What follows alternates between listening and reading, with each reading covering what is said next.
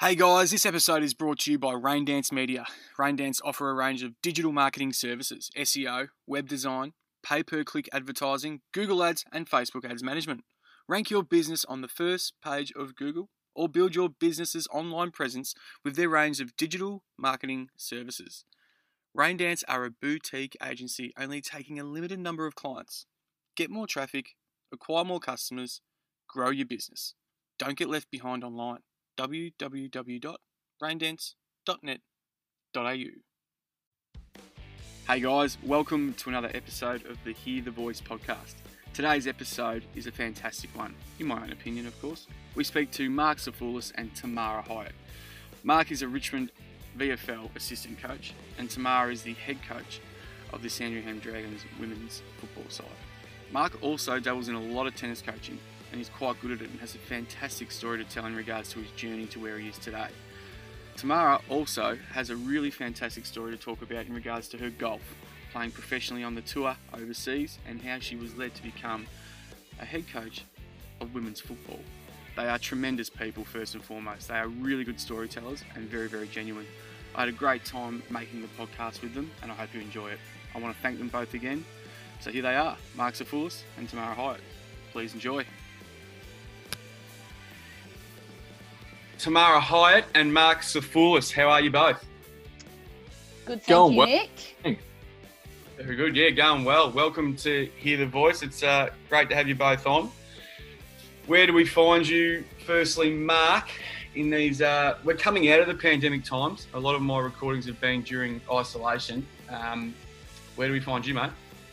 Yeah, well, obviously isolation was challenging and probably still is on the backside of that for a lot of people, but fortunately in my main income source in tennis coaching, I'm back coaching a little bit, which is great, and back into some sort of normality, which is obviously very welcomed. And my daughter's back at school. She's in prep, and thank God we don't have to homeschool her anymore because it was chaos at home. So we're actually we're back to some sort of normality with that. But getting back into coaching has been great. Obviously footy's back on the AFL side, but unfortunately from a VFL perspective, not so kind, and we've pulled the pin on 2020 season. But look, it's a shame, but obviously for the right reasons, and we're trying to play our role in keeping people safe in the community. Yeah, 100%. Tamara, how are you, mate?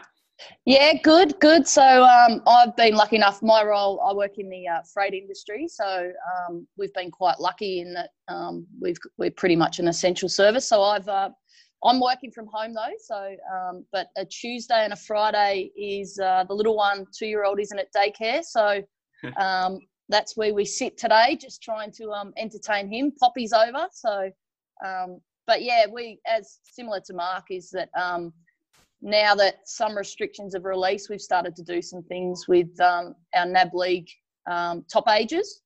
So that's really good, and been doing a fair bit of stuff with them via Zoom as well, just to keep them engaged and involved in something through these uncertain times.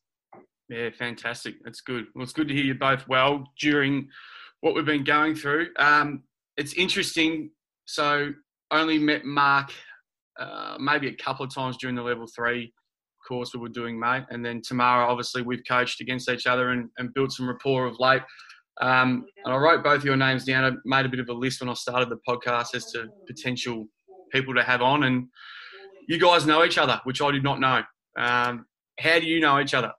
Oh, it seems like another lifetime ago. I don't want to put a number on how many years ago, Mark, but Maribyrnong Park Tennis Club. Yep. I think that would have been early 90s, possibly, Mark. Well, early 90s for me. I think I've got a few years on you, but yeah, both members. Prior to golf and footy, I was playing tennis, and knew Mark. Or knew of Mark. He was a little bit younger than me, but through Maribyrnong Park Tennis Club. So small world. And very small world. 25 odd years later. It's incredible. Yeah, and we met at the met up again at the She Can Coach mentoring session, which was run by AFL Vic last year. Yep. And yeah, knew the name, and I'm like, oh wow. So, old Maribyrnong Park Tennis Club. It's amazing where it all comes from. You sort of, obviously the world is so small, and obviously the sporting community is probably even smaller. And it's always good to catch up with familiar faces, especially when, Tamara sat in front of me for the She Can Coach interview process. I guess it was quite amazing. We're actually talking more about old times than we were about the program. Yeah, actually, it was actually 2 years ago, I think. So it might have been 2018, because I know Raf might have only been 5 weeks old, and I had him there with me. So, exactly. Small world. It is the sporting community, especially in Melbourne. It's I don't even think it's 6 degrees of separation. It might only be 2. So it's an absolute fishbowl, isn't it? Yeah. You've mentioned She Can Coach a little bit there. I actually do the Outer East or the Yarra Valley She Can Coach program. What are you guys doing? What area do you guys do? I was a participant and Mark a mentor. It was set up by 2018 by Lauren Arnell at AFL Vic, who was part of the coaching program. A really good initiative, and I think it was to give, I guess, female coaches opportunities to grow and develop. I guess the landscape, which you'd probably understand, Nick, having done something in the Outer East as well, is there's not a lot of opportunity for that mentoring development. So I think we were really lucky that Loz set this up and put us in contact with people, not just in football, but across the coaching landscape. I know, so Mark from tennis and VFL, but we also had, at the time, the Collingwood netball coach acted as one of the mentors.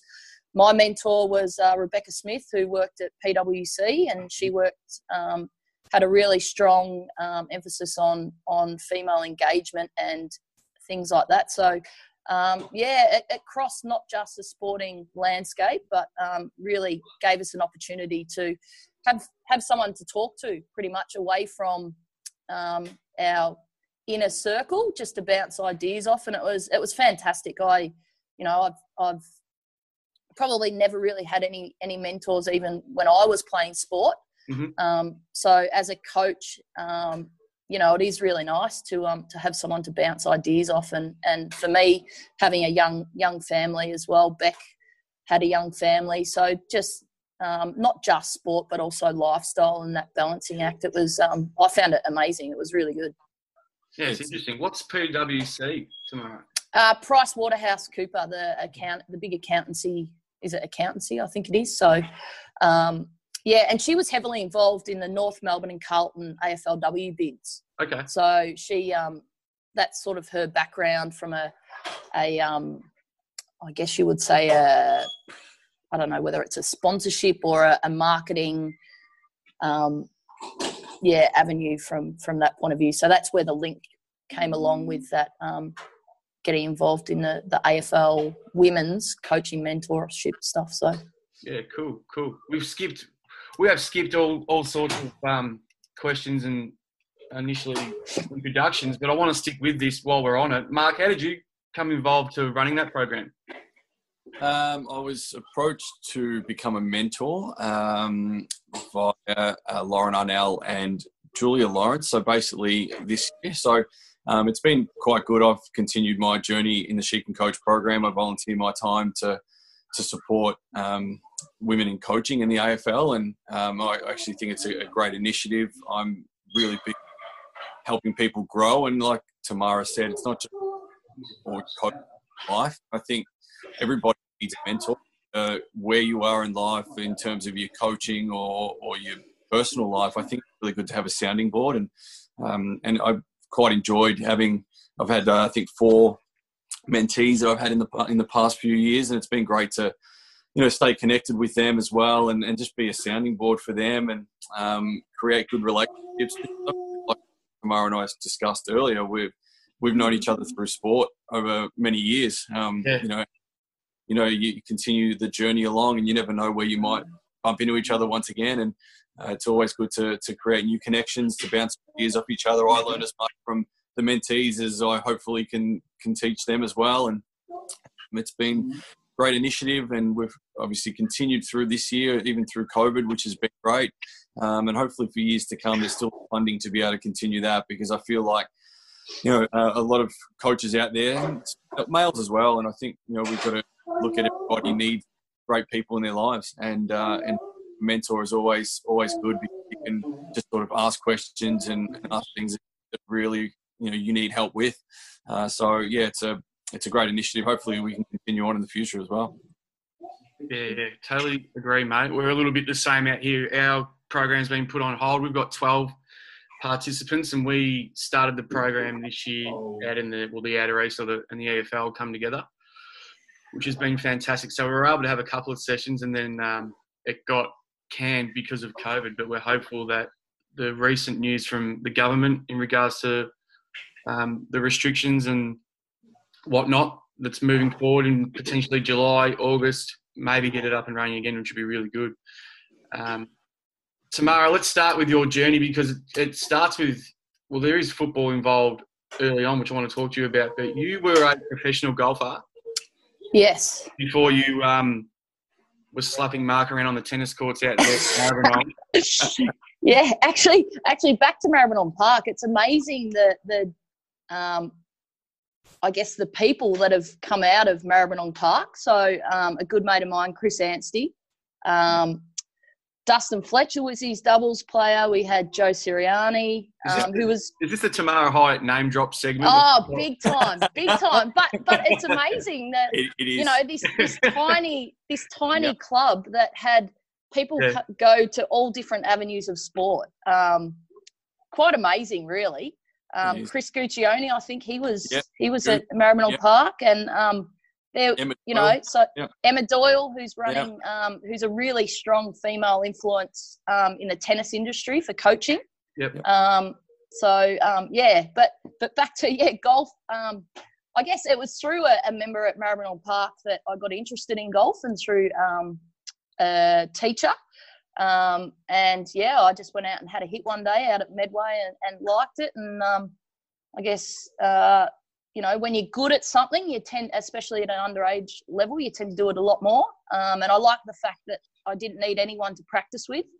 I'm ultra competitive. So, for me, just to get out there and bash a couple of hundred balls and things like that, I could go and do that out by myself and set goals myself and things like that. And then I managed to, I had a year out just working on my game once I finished school.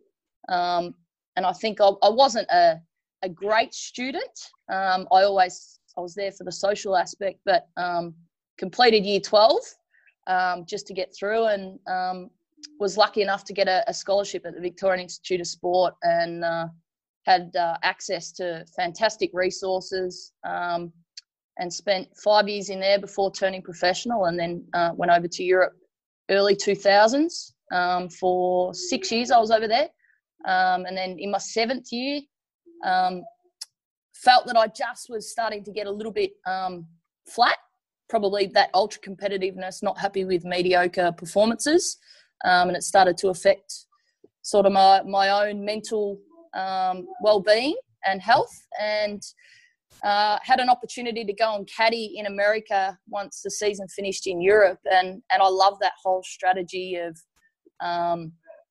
working in partnership with someone, and never really went back to playing, and then spent the next 5 years based in the States, caddying on the LPGA and the PGA. So that's, in a roundabout way, I guess, has assisted in that transition into a coaching, having the understanding of what it takes to, I guess, get to the highest level, and then also in a player management position, that side of caddying and things like that, I think has really assisted in that side of it. But I used to travel with a footy in Europe. We had a few of the Aussie caddies, the boys that we used to get out on the practice fairways and in the main streets of some of pretty cool towns and have a kick, and we saw that as an outlet. And so I travelled in my clubs, the top part of my clubs, I'd always have a footy travelling with me, and so I kept my interest in footy, and I guess here we are. That's awesome. That's really cool. We'll come back to all of that tomorrow. It's a really fascinating story. Mark, did you have a similar pathway with tennis in regards to playing, and how far did you get? Did you end up – I know you coached professionals or a professional. How far did you go with your playing? So basically, similar to tomorrow. I finished school. I was a horrible student. Easily distracted, Mark? Was that on the reports? Mark talks too much in class and distracts that kind of comment. But I was always into sport. That was me. I loved my tennis, loved my footy. I used to cop a bagging at school for, what are you doing on Saturday night, Mark? You're going out with your tennis racket kind of thing.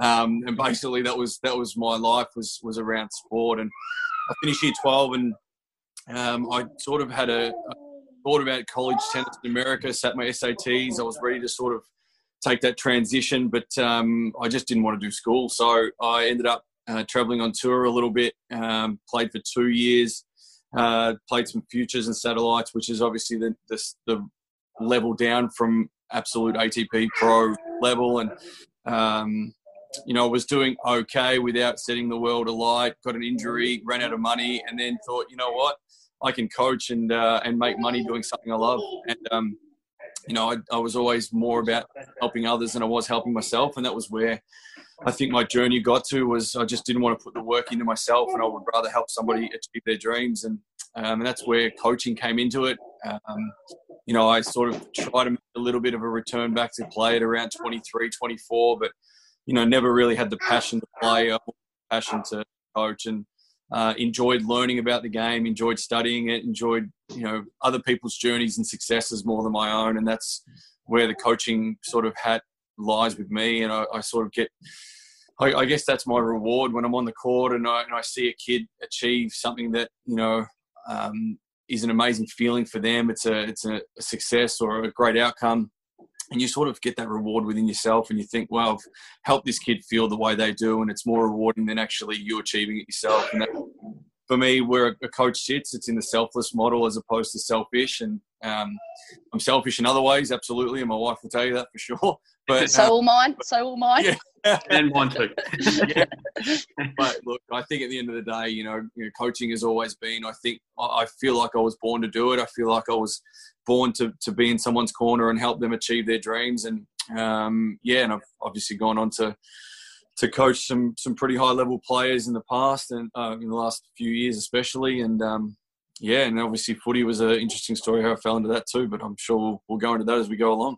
We definitely will. I want to pose a question for both of you, because it's interesting, both being involved in individual sports. And for me, I never played individual sports. I'd have a whack at the golf club with family now and again, but it was never any good. There was more team sport, basketball, football, of the like.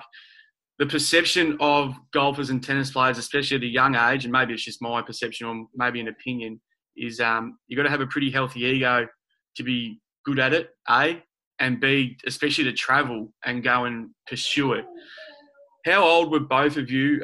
Tamara, we'll go back to you. How old were you when you took the step to go overseas and pursue that career as an individual? Yeah, for me, I was a little bit older. So I was 23 when I turned professional. Yep. So I think that assisted. And because I had spent 5 years in the Institute of Sport, we were basically, I think what was really good about the VIS is to prepare us for professional life and on tour, because you're right, it is, it's you've got to be really self-driven for an individual sport and self-motivated. We had certain things that we had to tick off, and we had to organise all of our own travel. So in the VIS, we didn't have people organising our travel. And I think that assisted in that transition, because that's probably, the golf is one thing, but organising, how to get from Geneva to Prague for a tournament on the smell of an oily rag. Yeah. And, trying to fit 3 sets of golf clubs in the smallest possible car you can and things like that. I think assisted, because that's probably the harder part. The golf courses are all green grass and things like that, but it's the day-to-day organising of travel. You know, I think it sounds a little bit wankish, but, you know, I'd been to France 6 or 7 times and never, ever been to Paris.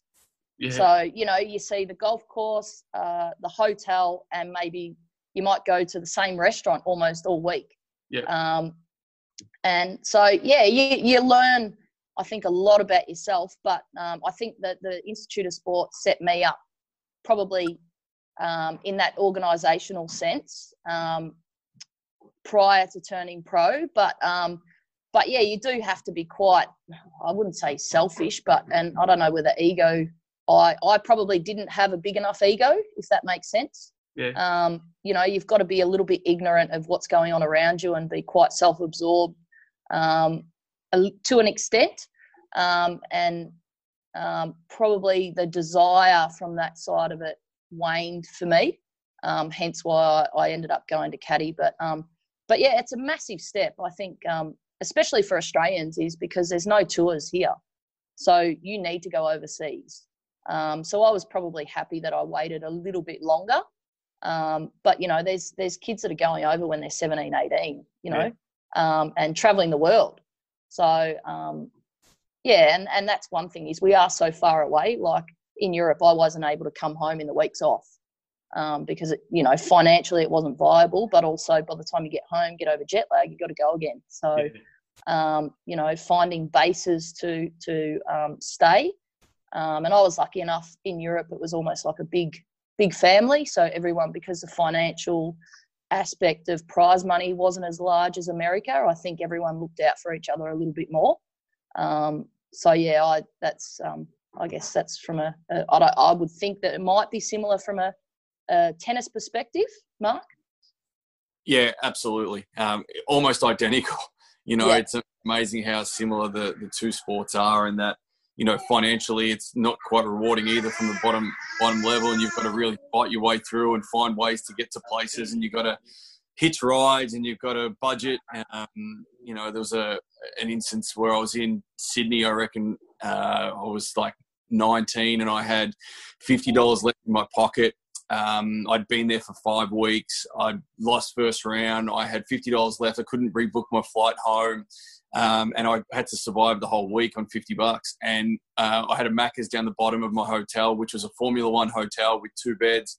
We had 8 people staying in it to try and save money.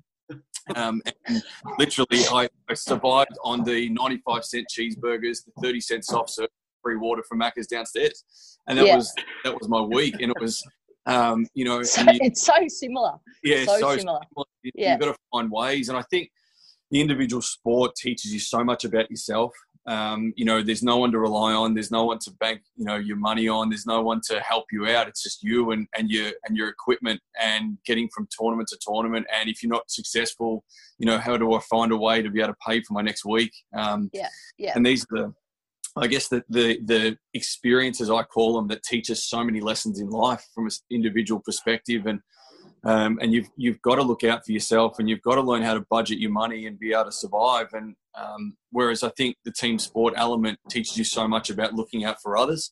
And that's where I love the fact of the tennis and the footy, or the golf and the footy for yourself, Tamara, is important, because it's, well, I need to be the best me I can, but then I've also got to look out for others and make them the best them. So it's that ability to be able to do both, which I think is a good trait probably we bring to the game of AFL, I guess, is that ability to, it's about you, but then it's also about us. So it is a very similar situation, golf and tennis, though. Yeah, very similar.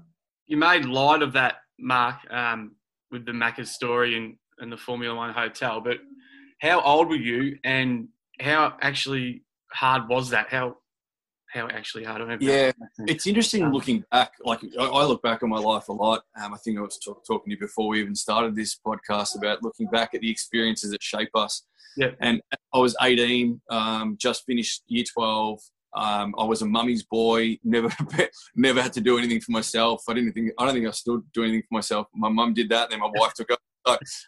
So basically, you sort of get to a point in life where you have to fend for yourself. And at 18, I look at the kids that I'm coaching at 18 and I'm trying to get them to go to college and experience a life away from family, because I feel like the earlier you can grow up, the earlier you can make better decisions in life. And I look back at myself now and I think I had no idea. I never washed an item of clothing in my life. I'd never cooked a meal. I'd never done anything like that. And being able to do that probably, I guess, fast-tracked my maturity.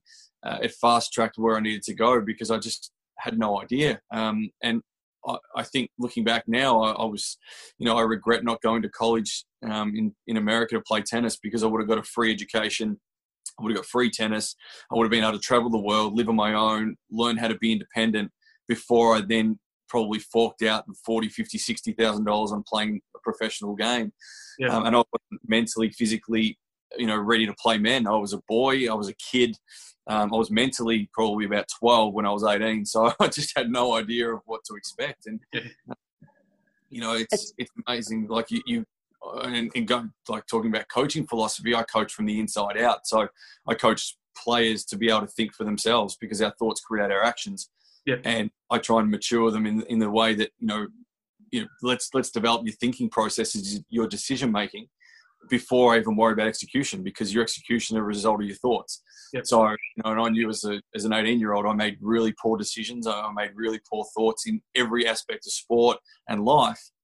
And that's where my philosophy has evolved in coaching, is that I want players to be able to fend for themselves. So you've got to be putting them into situations where they have to think and make decisions.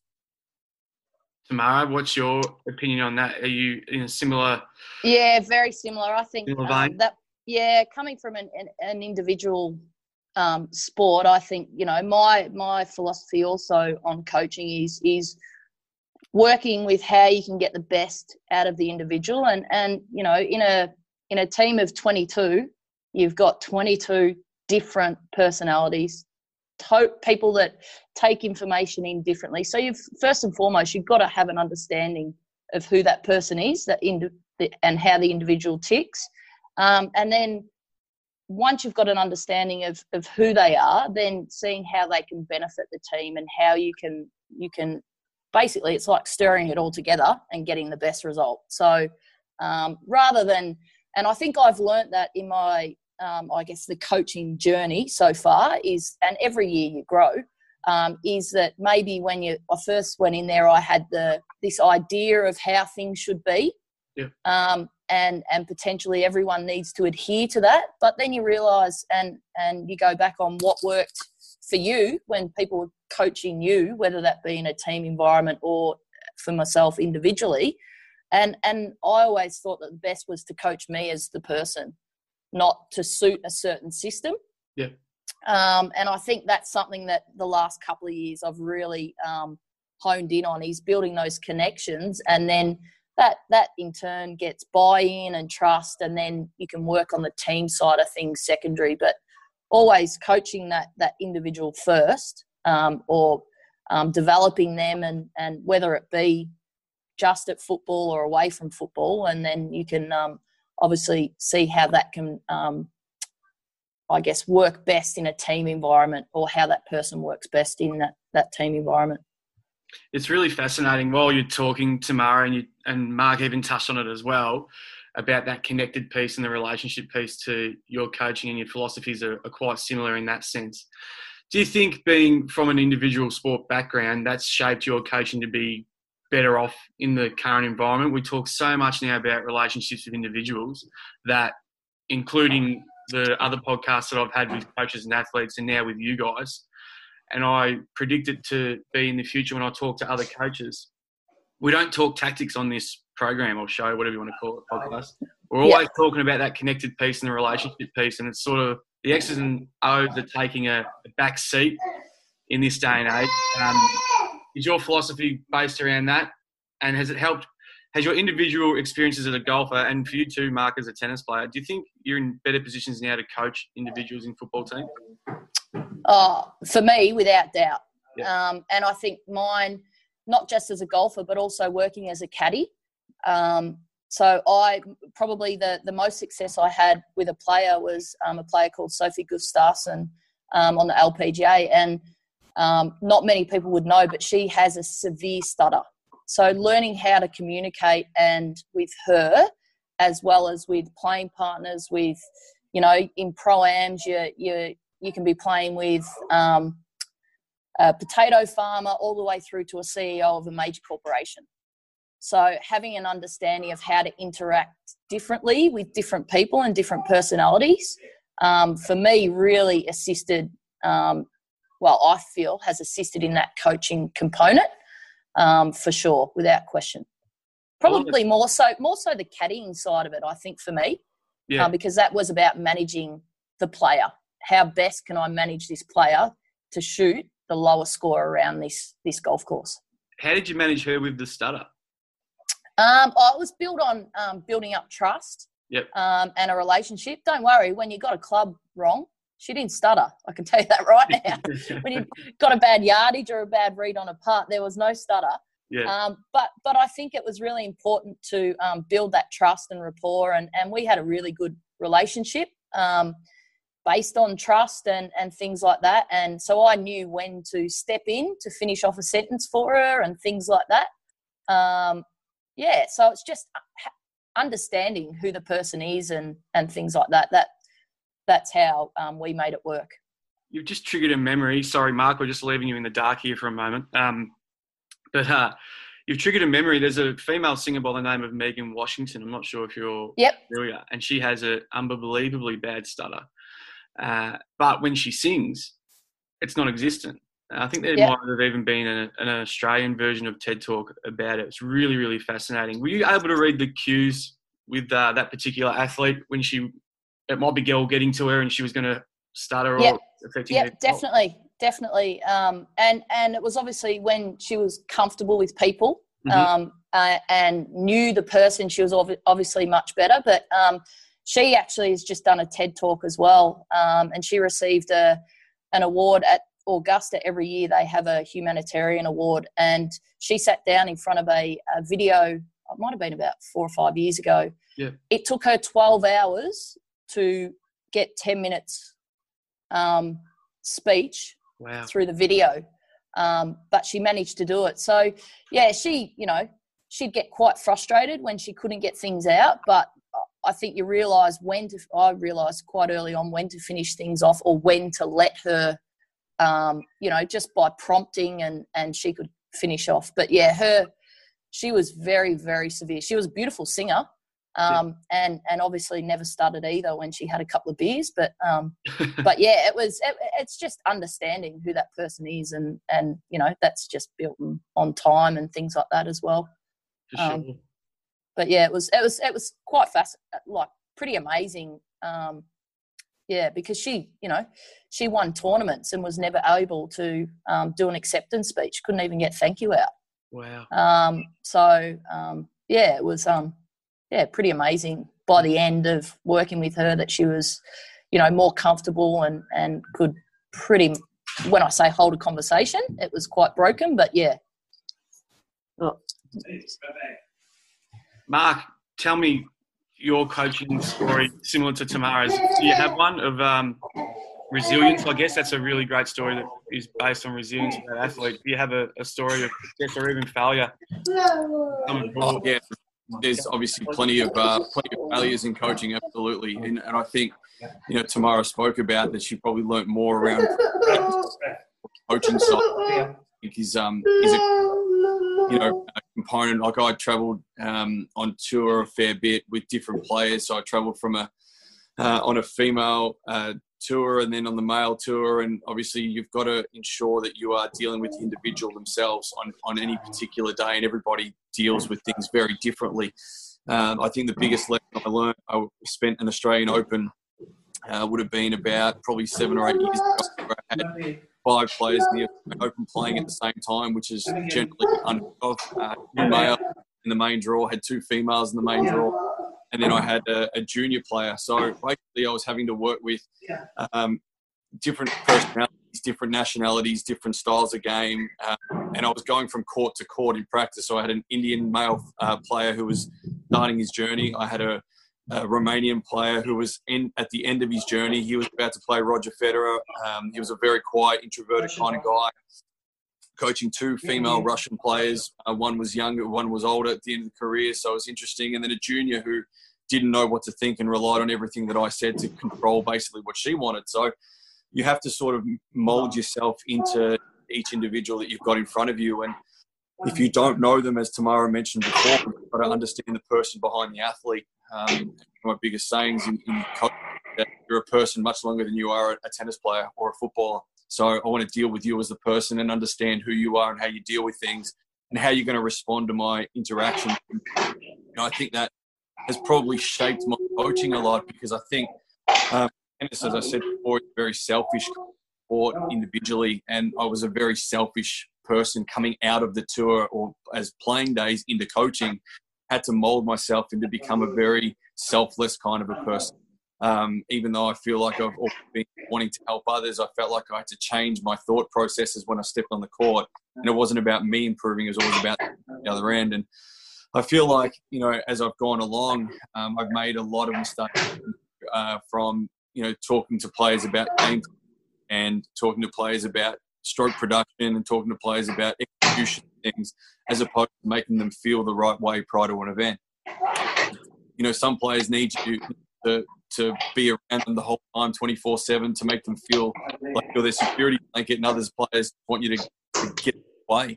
And you've got to understand where that line is as a coach. And, I don't think you can learn that from a book. I don't think you can learn that from a course. I don't think you can learn that from being a professional athlete. You've got to learn that through experience and through screwing it up. And in coaching, more about the experience than it is, the textbook kind of and, I've learned the hard way at times. I've been, yelled at from the stands, up into the stands. It's my fault, and, wrong game plan, and, you do that. But at the end of the day, it's what, where I'm today is only due to where I've been and what I've done and what I've been able to experience in life. And, coaches out there, and you see first-time coaches experience some really poor losses and so forth. But that's part of growth, and that's part of experience. And had I not been a part of the Richmond Footy Club over the last 14 years, and I've discussed this with you, Nick, off air beforehand, but I don't think I would have understood this connection piece as well as I do now. And, in 2016, we didn't have a great year on the ground, but what's transpired from that is a result of having a really poor year. And I think that without that 2016, I don't think 2017 premiership would have happened. I don't think 2019 premiership would have happened. Our VFL program wouldn't have been as successful. And I think that's, all due to the connections and the relationships that we've been able to build and the trust that we've built in the club. And that is about understanding each person intimately and not just from what you see in front of you. So, and that's where I think coaching has changed and done a massive 360 from where, the 80s coaches and the 90s coaches were all about, the dictatorship. It's now about the collaborative approach. And that to me is where, coaching has gone, is it's all collaborative. Coach telling you, everybody's working together to achieve a common goal. Yeah. Good response. Is your kid doing some renovations in the background there tomorrow? Yeah, he came and stole. I've set up a desk at home, so he came and grabbed the jacket off the back, and I've just given him something else. So now he's into trucks and cars, so he's with Poppy. He's all right. God bless him. But he's full on. He's a boy. I've got a couple that are very much like that.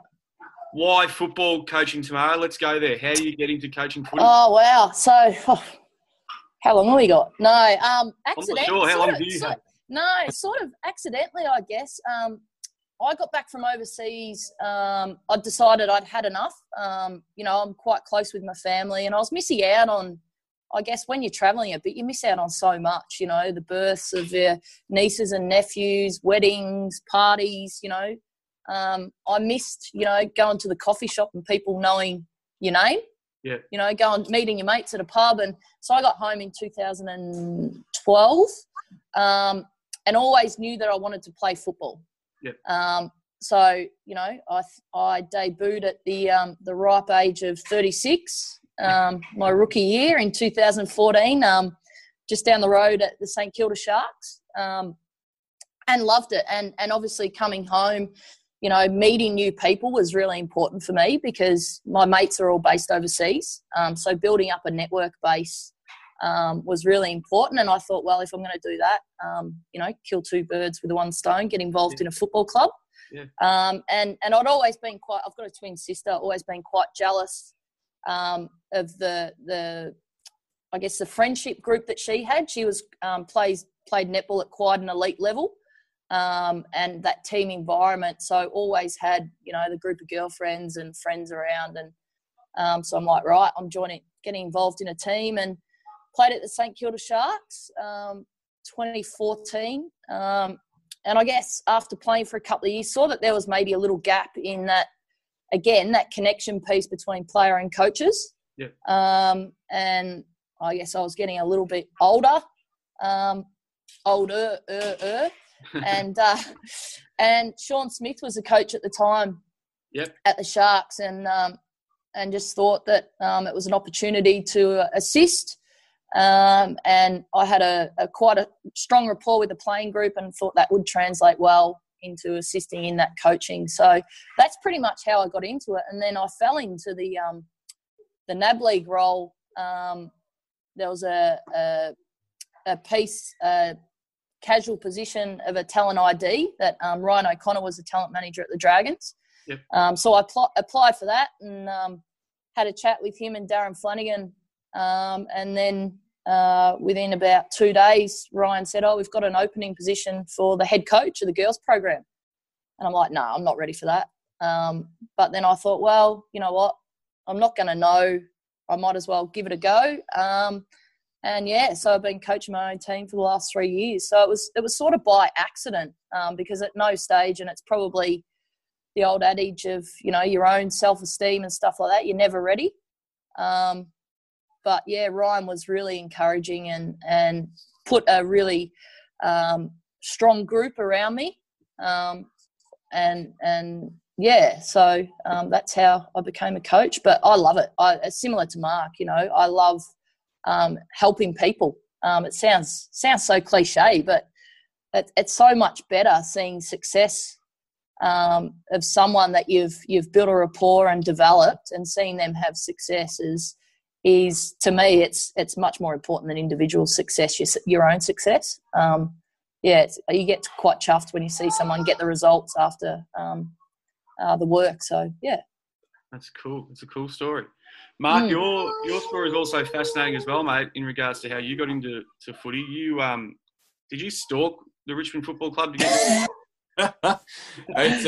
It's a weird story, yeah. So I did play footy all the way through juniors as well. So I got to basically I was selected to go tack up for Calder, and had to decide whether I'd play tennis or footy as a career. And came through with the likes of Jude Bolton and Ryan O'Keefe, and these sort of guys came through Calder, and I was sort of along that kind of pathway. I probably felt I was a better footballer than tennis player, but always felt that coaching for me in tennis was always going to be a pathway if I didn't make it as a player. And I thought with footy, at the time there was 16 teams. I'm like, there's no chance of getting a job in the AFL. What do I even bother for? Yeah. So I took the plan B pathway, I guess, across that. And anyway, I went and played my tennis, came back and played some local footy as well when I was about 21, 22. And then literally was doing all my qualifications for my tennis coaching, because I thought, I need to get, as highly qualified as I can in tennis coaching and try and make this my career. And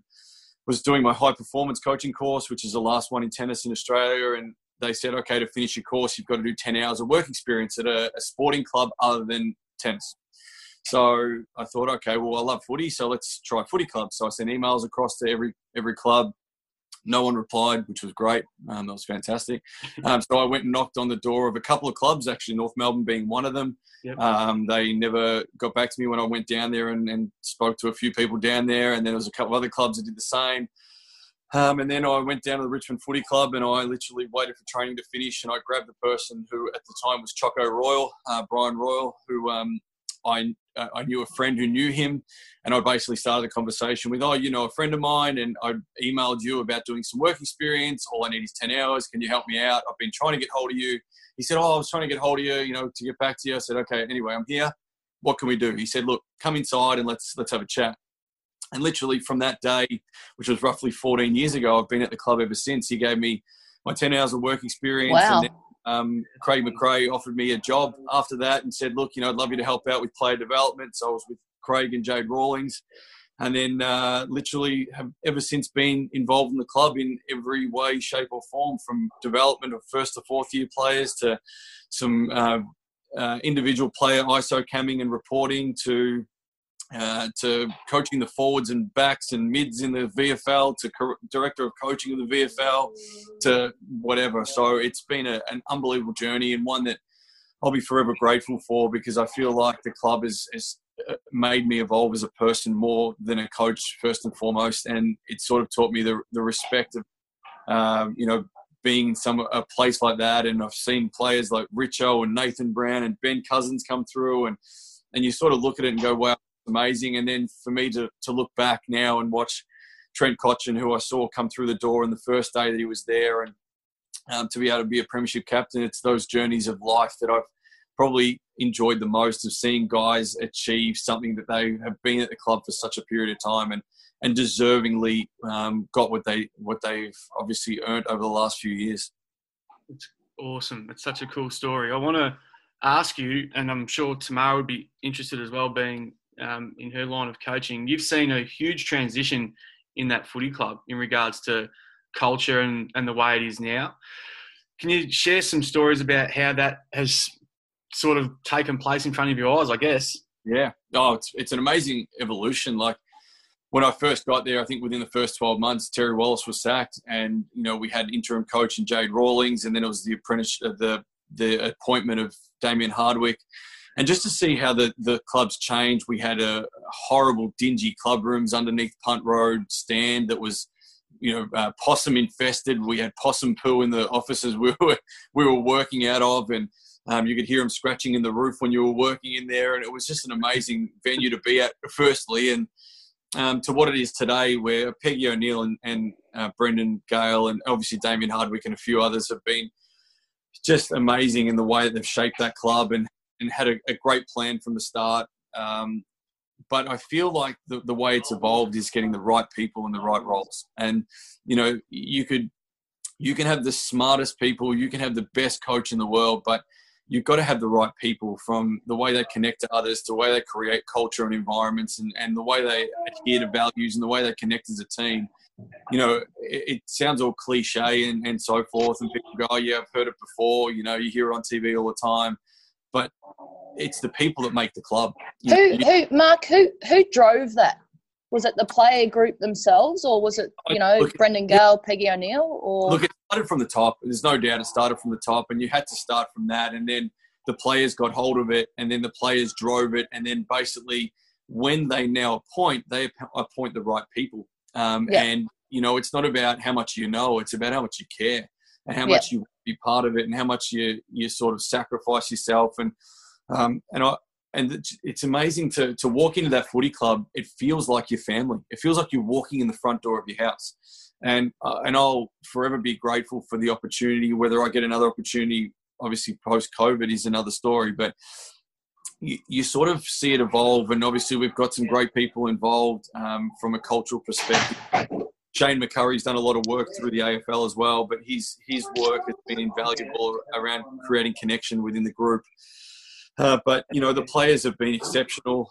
They recruit, the recruiting guys recruit the right people, not just the right players. And it's just a flow-on effect. And you look at it and go, they bypass certain players possibly because of the way they are or the way of their being. And every person that comes into that footy club plays a role in creating that culture. And I think that's the first and foremost thing you look at, is how do we get people that do be part of what we do and not try and be the it and a bit. Yeah, it's the old no dickhead policy, isn't it, really? It is, 100%. It's making sure you got a good person. Absolutely. You look at Dunn, how good he is as a footballer. Yeah. But, the way he is with his peers, like you just look at it and you go, wow, like he brings everyone along for the ride, and he joins in with the ride, and it's that sort of collaborative culture that you just don't see anywhere, and people try and replicate it. You see it all the way across the AFL, but we live it, and we live it in training, we live it in life. Through COVID, we've got chat groups going on that we are still involved every day with our players. And even though we're not playing a game this year, it doesn't matter to us. It's about not because you have to be involved, but you want to be involved. That's the difference, isn't it? It is, and you got to want to be part of something. And I think too many people in sport see I want to be in the Richmond Footy Club because it's awesome and they're winning. It's not about that. It's about we want to be part of it because we just love being part of it. Yeah. We were going through a challenging time through COVID, but we all stayed in touch, and coaches called each other weekly to make sure we're okay, and players called each other, and coaches got in touch with players, and we stayed in touch with our group. We held trivia nights, we held all these sort of things, and because we can, and because we want to, and because you care. It's that care, yeah.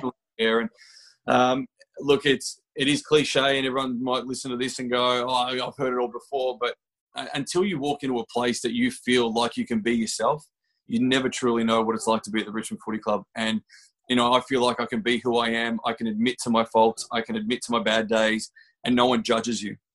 And a footy club needs to be a place where you're not judged, that ego is left at the front door, and you can walk in and just be who you are. And you basically walk in there, bare naked, and this is who I am. And everyone goes, you know what?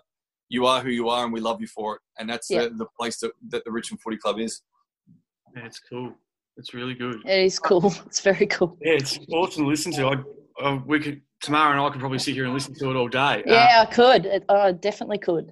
I want to and sorry, just as you say that, and that's from a NAB league perspective, it's almost like we're a representative team. But we're trying to, I know at the Dragons, that's what myself and Berkey, who's the head coach, he's trying to create that club feel, that family feel. And it's, as you say, it's hard to replicate. You've got to have the right people to drive it. Yeah, absolutely. And continue it on. Like, you got to start it off. It's one thing to start your car. It's another thing to press the accelerator and drive. Yeah. I think it's important that, you've got enough drivers in that driver's seat as opposed to passengers. You want everybody to be a driver and connect as much as possible and lead it. Doesn't matter if you're a first year player, you're a captain, or you've been around the club for 100 years. Everybody is part of the puzzle. The puzzle is many pieces. Cool. Do you think that's you, Tamara, at Sandringham, when you have to develop and, I guess, guide a group of young female footballers between the ages of 15 to 19 potentially? Yeah. You have to be on when you get out of your car and go into Sandringham Footy Club, because you're going to be looked upon as the head coach.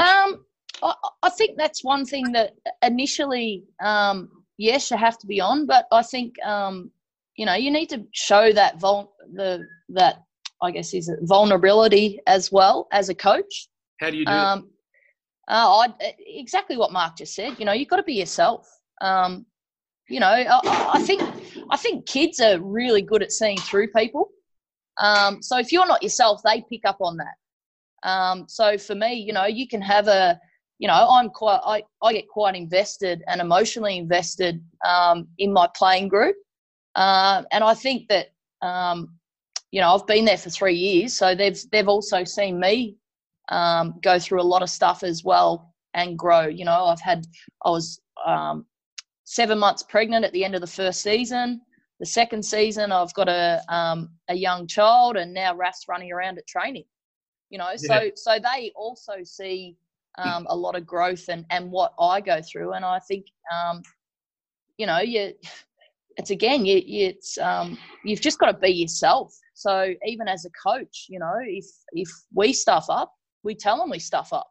You've got to live by a sword, die by a sword. So we're asking players to, be open and invested and if you're feeling crap, let us know. Well, you know what, as a coach, there are days that you feel crap. And I think that sometimes it's okay to let your players know. And I think that's, again, build on connection and rapport and trust with the group that you have. I've definitely there's some things that you want to make sure that you protect them from.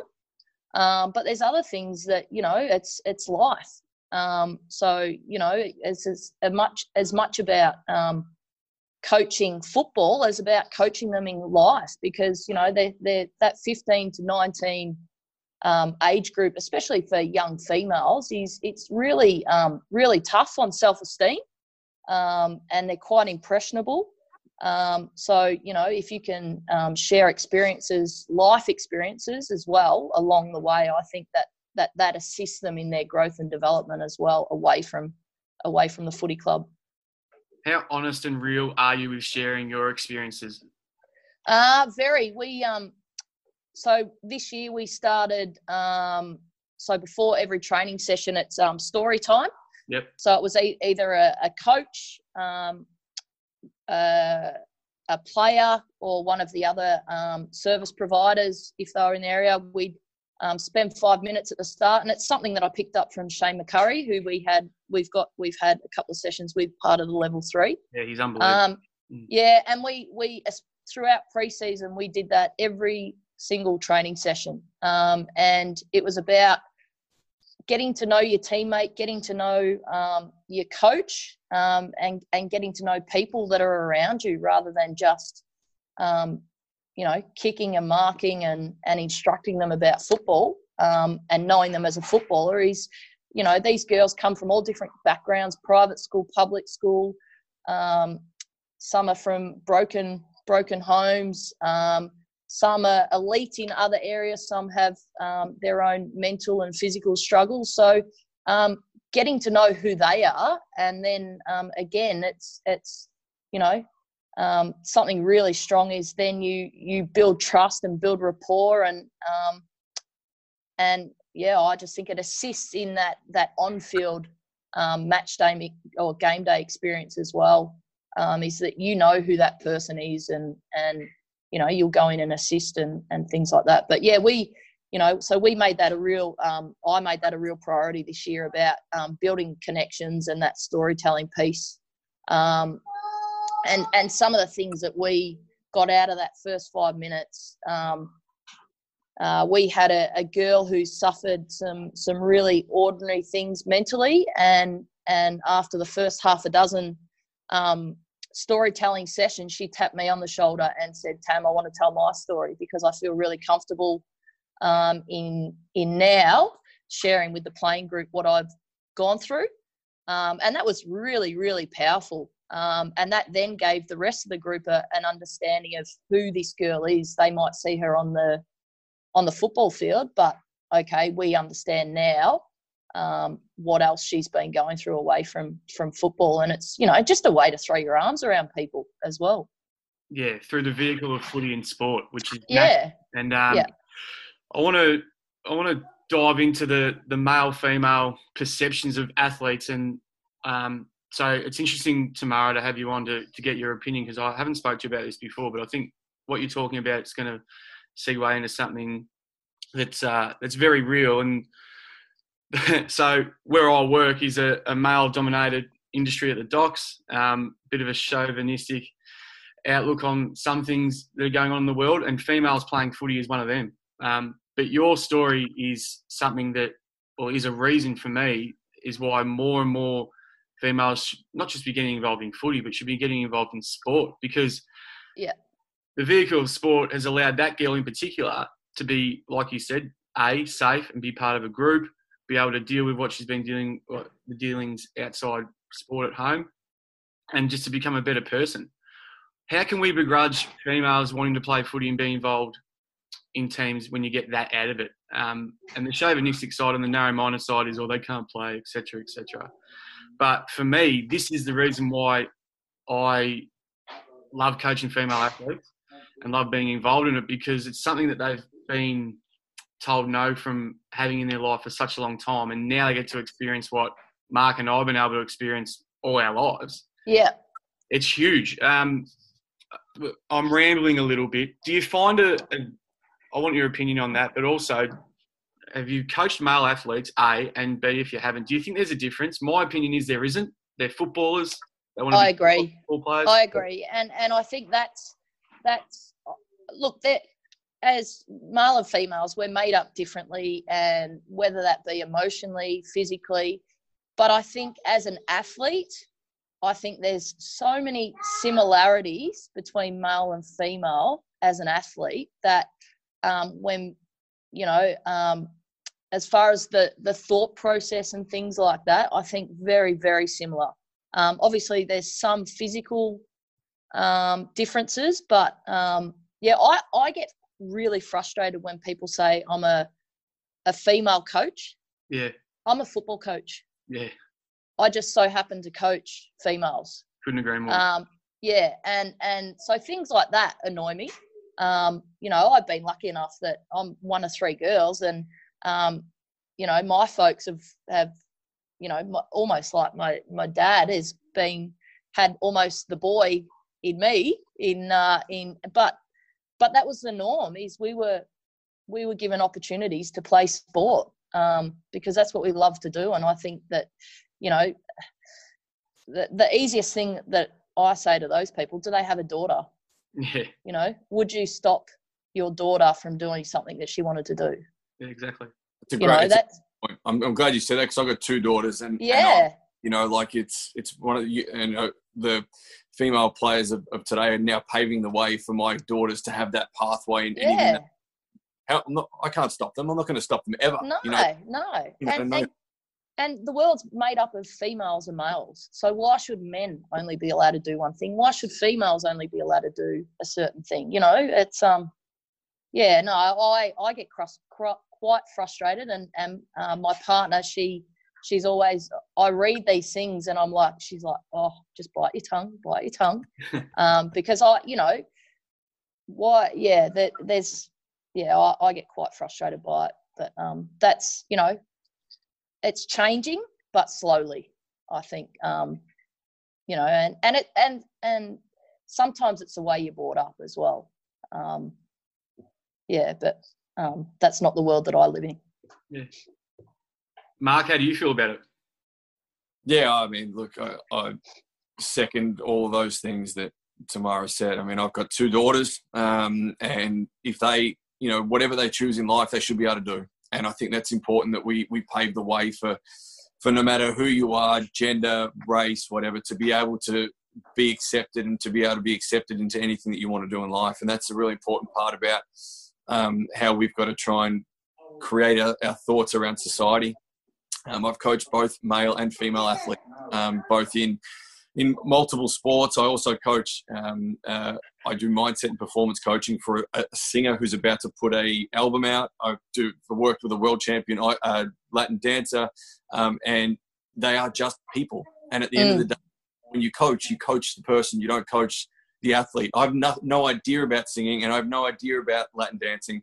I coach the people behind that, and that's, for me, the most important part about life is, you're a person much longer than you are an athlete, and I continue to say it, but it doesn't matter your gender. It's important. I think the differences in both genders is the physical capabilities are different, and I feel like every time I've coached female athletes, they've been probably wanting a little bit more of my attention and care, whereas the male athletes are not really as fussed with, you go and do your own thing, I'll go and do my own thing kind of thing.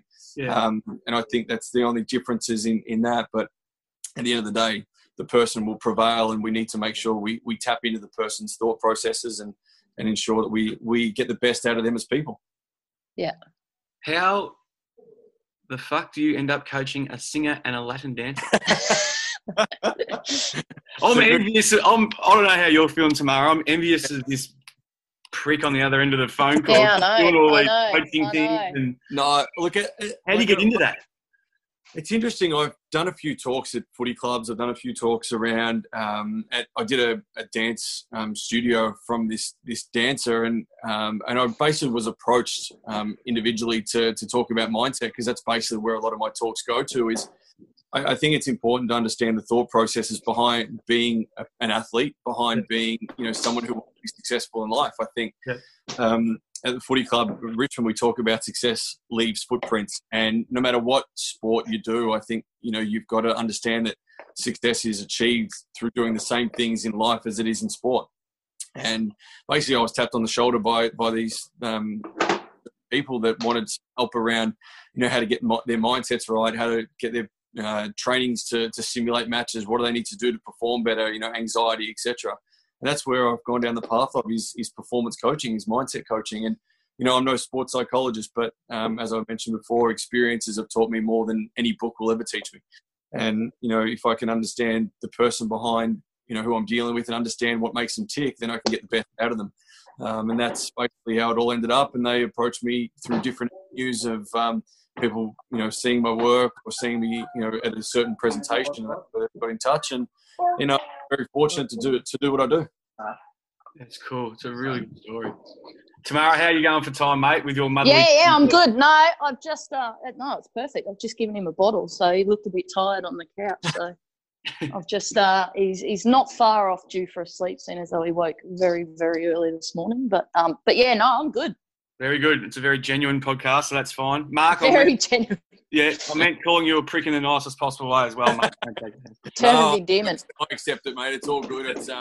It's funny because I basically sometimes I do take for granted the opportunities I've had as a coach, and I think COVID has probably made me realise and pinch myself and say, listen, you're pretty fortunate to be in the situation you are, and I've been able to be on the tennis court with the world's best doubles players of all time, the Bryan brothers. I've been able to work with a singer who's about to release an album, work at the Richmond Footy Club, are probably the best club at the moment in the AFL and the most successful, and you sort of, I think you forget that sometimes, and it's always nice to go back and understand where you come from and what has built you. And as Tamara said at the start, I think Maribyrnong Park has been the breeding ground for a lot of successful people, and I'm just so grateful to have had the opportunity to do what I do.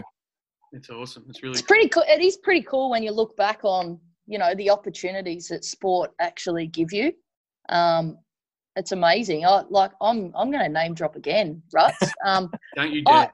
I was caddying at Evian, which is in France, and the head of Evian, he owns a football side. So every Wednesday night before the tournament starts on the Thursday, he gets basically his local football side plus a couple of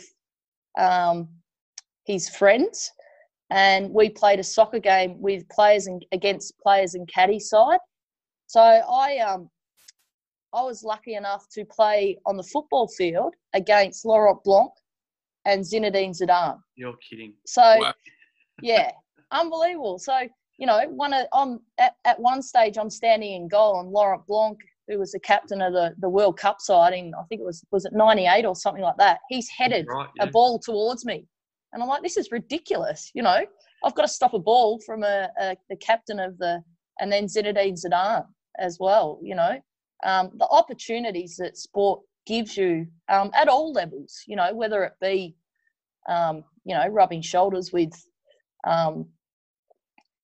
champions of different sports to learning emotionally about yourself. It's unreal. Did you always think you'd be a coach out of all these experiences, Tamara? Like even back then when you were rubbing shoulders with these people and learning how different cultures and people overseas go about things, did it trigger anything? I guess a little bit, probably more so when I was caddying, definitely. Yeah. Because I'm a sports head. My mum said, if you put as much time into your schoolwork, you'd be a A+ student. I'll pop that one now off my wife. But any sport, I just love, and that was my life. And similar to Mark, that's all I wanted to do. But yeah, I like the analytical side as well. Yeah. So part of golf is the biomechanics. When I was at the VIS, started to come into it, all the biomechanics and the sports science stuff. So, how your body works, how you can increase speed and hit the ball further. So that side of it, as well as the people side of it. And I guess when I was caddying, that people side of it was more prominent. So that I guess, I don't know whether I ever thought I'd be a football coach, but I always wanted to stay involved in sport. And for me, I guess, at the Sharks and getting older, that was one way for me to stay involved in the sport and in sport. So, I don't see myself ever not being involved in sport. I can't wait till Raf has to go to Auskick and stuff like that, the poor bugger. I'm going to be that, that mum on the sideline, get involved, But yeah, no, I couldn't not see myself coaching now. And, even last night I was running around with the top age girls. Yeah. Our secret, we've been having just to keep them ready for if there is going to be a draft. Don't worry, only about 3 people listen to this podcast, and I think 2 of them are fake Russian porn sites that follow me on Twitter, so don't worry. Yeah, so one person. Nah. Yeah, so through all this COVID thing, we made a conscious effort, because those girls were, it's their dream is to be drafted. Yeah. So every Monday night, get the footies out and run around with them, and even last night, I'm like, wow, how good is this? The sun, the sun was setting on a beautiful winter's night, and we're running around kicking footies, and I loved it. So I was, as much as it's helping them, it's also helping me, mentally, because it was quite flat at first, when something that you love is taken away. But not only is it assisting them, I realised last night how much staying involved and connected with them is assisting me. So, I love it. Love it. I'm glad you touched on the analytical and the strategic side of sport, because we should premise you don't want to lose sight of that, do you? I mean, the relationship piece and the connected piece is really important, but how do you PD yourself in regards to the analytics and the way the game's played? Well, I think, the generation now is why. Yeah. So you can't do something without having the question, why are we doing that? Okay. So it's making sure that, yes, you're getting players and to learn something, but why? How does that align with what the outcome is we want? So that's really important piece. And I think, that age group of 15 to 19, they want to know why. So if you're going to do something, you've got to have the answers. If you're going to get them to do something, why are we doing this? So I'm lucky enough. I'm probably, I've got some really good assistant coaches around me who are probably more technical. Yeah. And I recognised early that my strength is probably my connection and the relationship side of it. Yeah. And managing people. So I knew that from potentially a strategic technical aspect, that's where I needed to get some assistant coaches in, and someone I've learned off, Fraser Cameron, who's one of our assistant coaches. He's been involved in footy for so long and has a copious amount of knowledge, which he doesn't mind sharing. So sometimes we've got to rein him in a little bit, Fraser. Yeah. But, that he's been fantastic for my growth and learning from a strategic technical side of why we're getting the girls to do this as well. So it's just making sure you've got the right balance and the good people surrounding you. I've never seen myself as a head coach. I've seen myself as a coach, and my assistants, we all share the load. Like, it's not, a hierarchy. Yeah. But yeah, it's making sure that we're really well balanced. And I understand where probably I'm not as competent in, so I make sure I surround myself with people that are. Yeah, I think you've done a great thing by going in and being a head coach straight up. I think I know there was a little bit of assistant coaching at St Kilda Sharks, but to run your own program and run your own team so early in your coaching career is really important. Yeah, and I think it's the byproduct is that it's assisted me in other areas of my life as well. But yeah, if you had said to me, like when Rock first said to me, you can, and you're right, is running your own program. It's a lot of work. Yeah. Like, and there's a lot that goes into it. But yeah, I don't know how I fitted in actually. When now that it's stopped, you sort of sit back and go, wow, how did I do this as well? But you make it work because you love it. For sure. Mark, it's interesting listening to Tamara talk about her journey as a head coach, and then when we've listened to you tell some awesome stories in regards to your own journey. But there's one part that fascinates me, and you may have, or I'd like to know, but I don't think you've coached your own team yet. And if so, what are the reasons behind that? Yeah, no, I haven't coached my own team. So basically, footy has always been my secondary, I guess. So I head coach tennis program, the Melbourne International Tennis School. I also head coach the Maribyrnong Sports Academy tennis program. I do coach education for Tennis Australia, so that's another part of my coaching is I've done 13 years or 14 years of coach ed for them. Yep. Then footy has always been that secondary, which, you know, I have always dabbled in. Do I go full-time footy? Do I not? Do I look for a full-time role? Do I not? Tennis is and Tamara will probably vouch for it, is financially probably in a better situation than footy is. And, you know, it's the lucrative sport that people are willing to really push the boundaries now. Obviously now in the scenario I'm in life, I've got a family, I've got 2 young kids.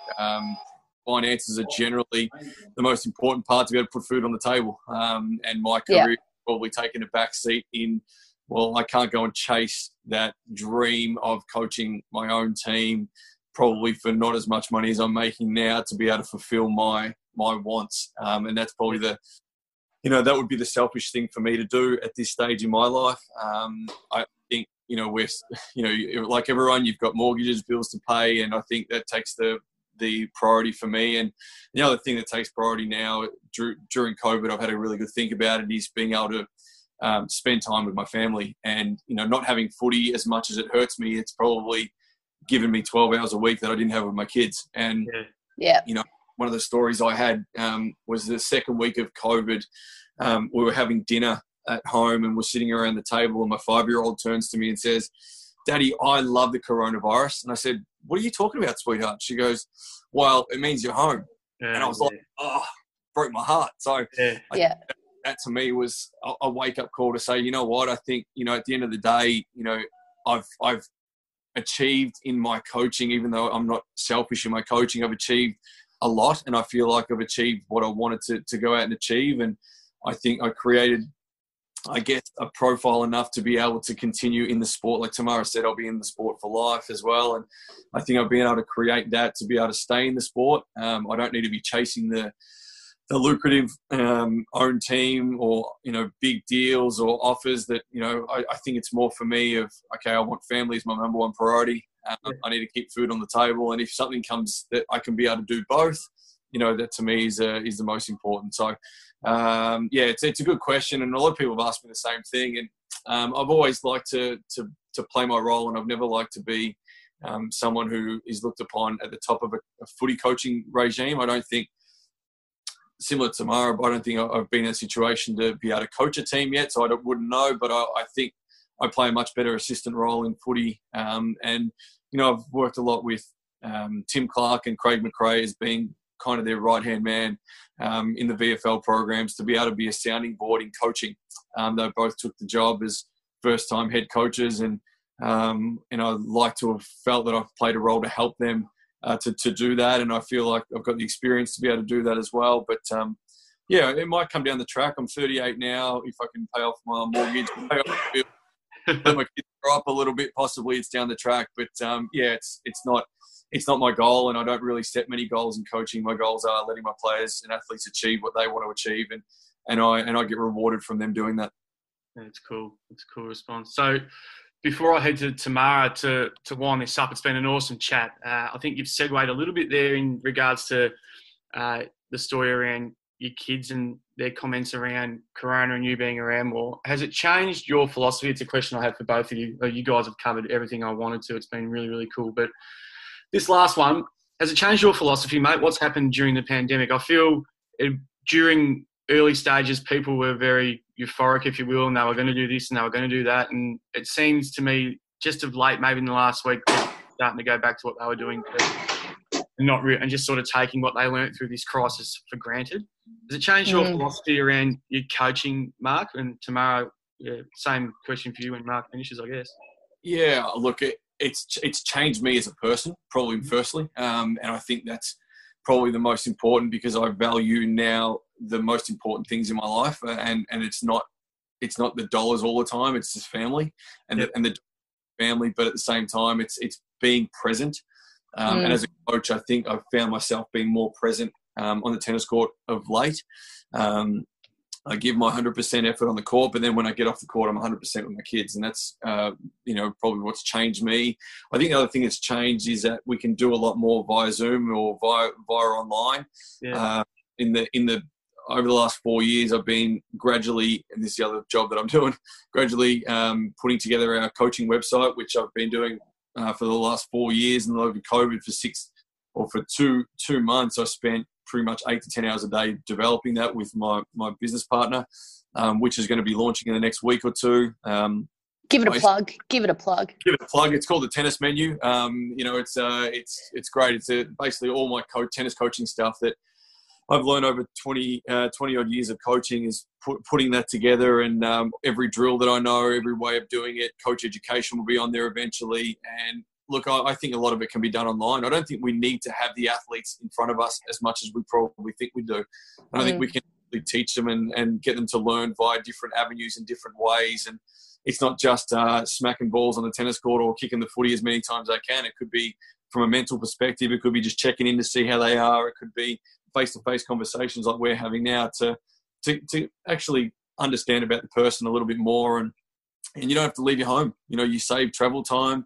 You can sit there and do a lot of online coaching. I think that's the way of the world. And I think, fossils like myself need to get better at utilising, the technology, because it's there and it's waiting for us to use.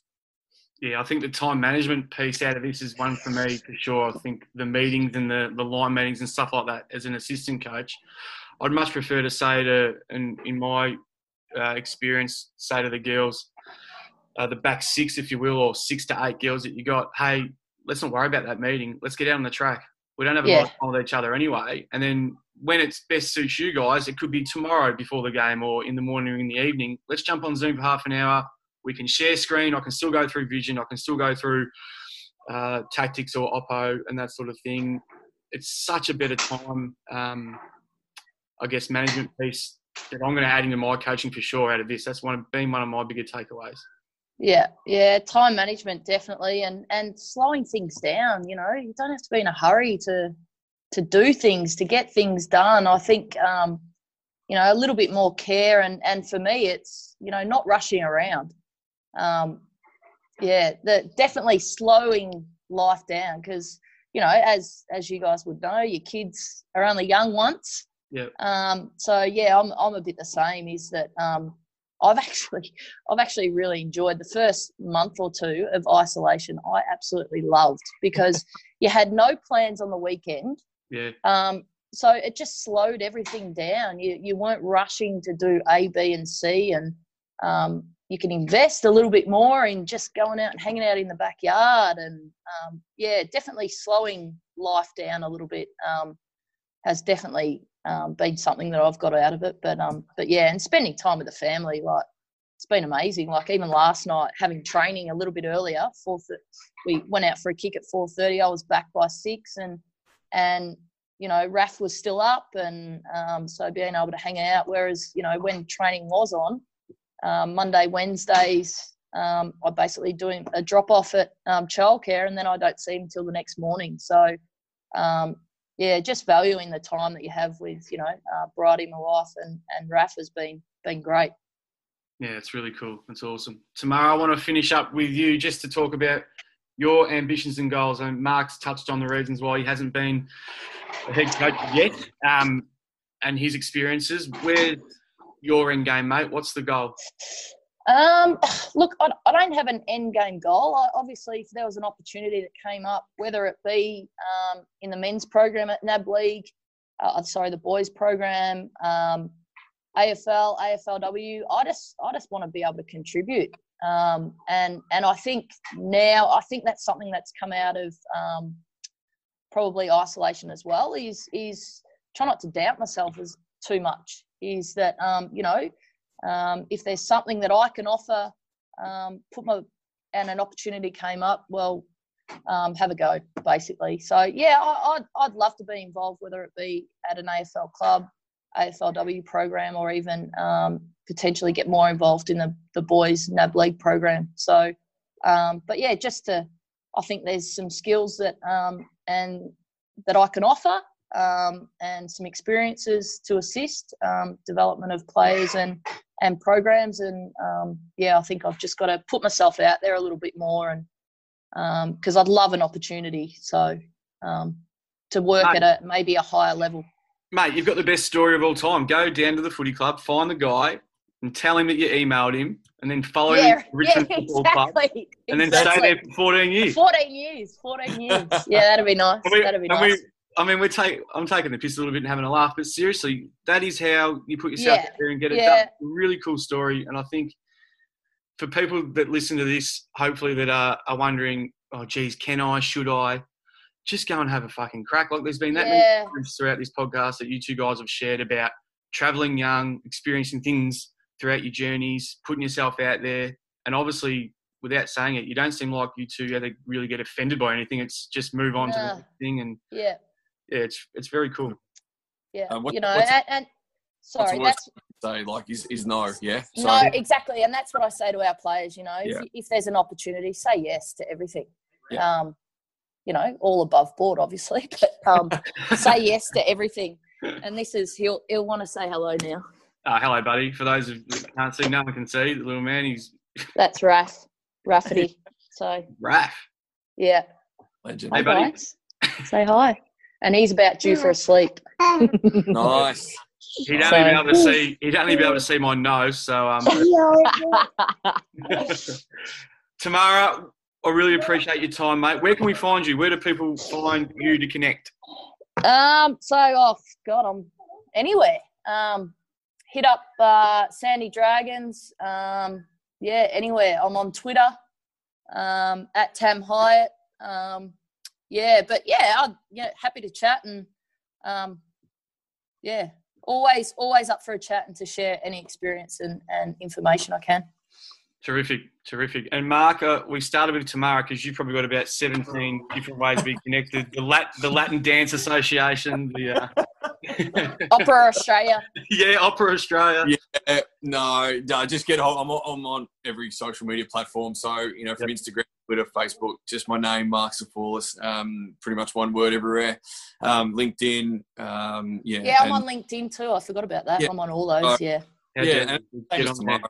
And I'm more than available to chat and if anyone wants to get hold of me, please, feel free.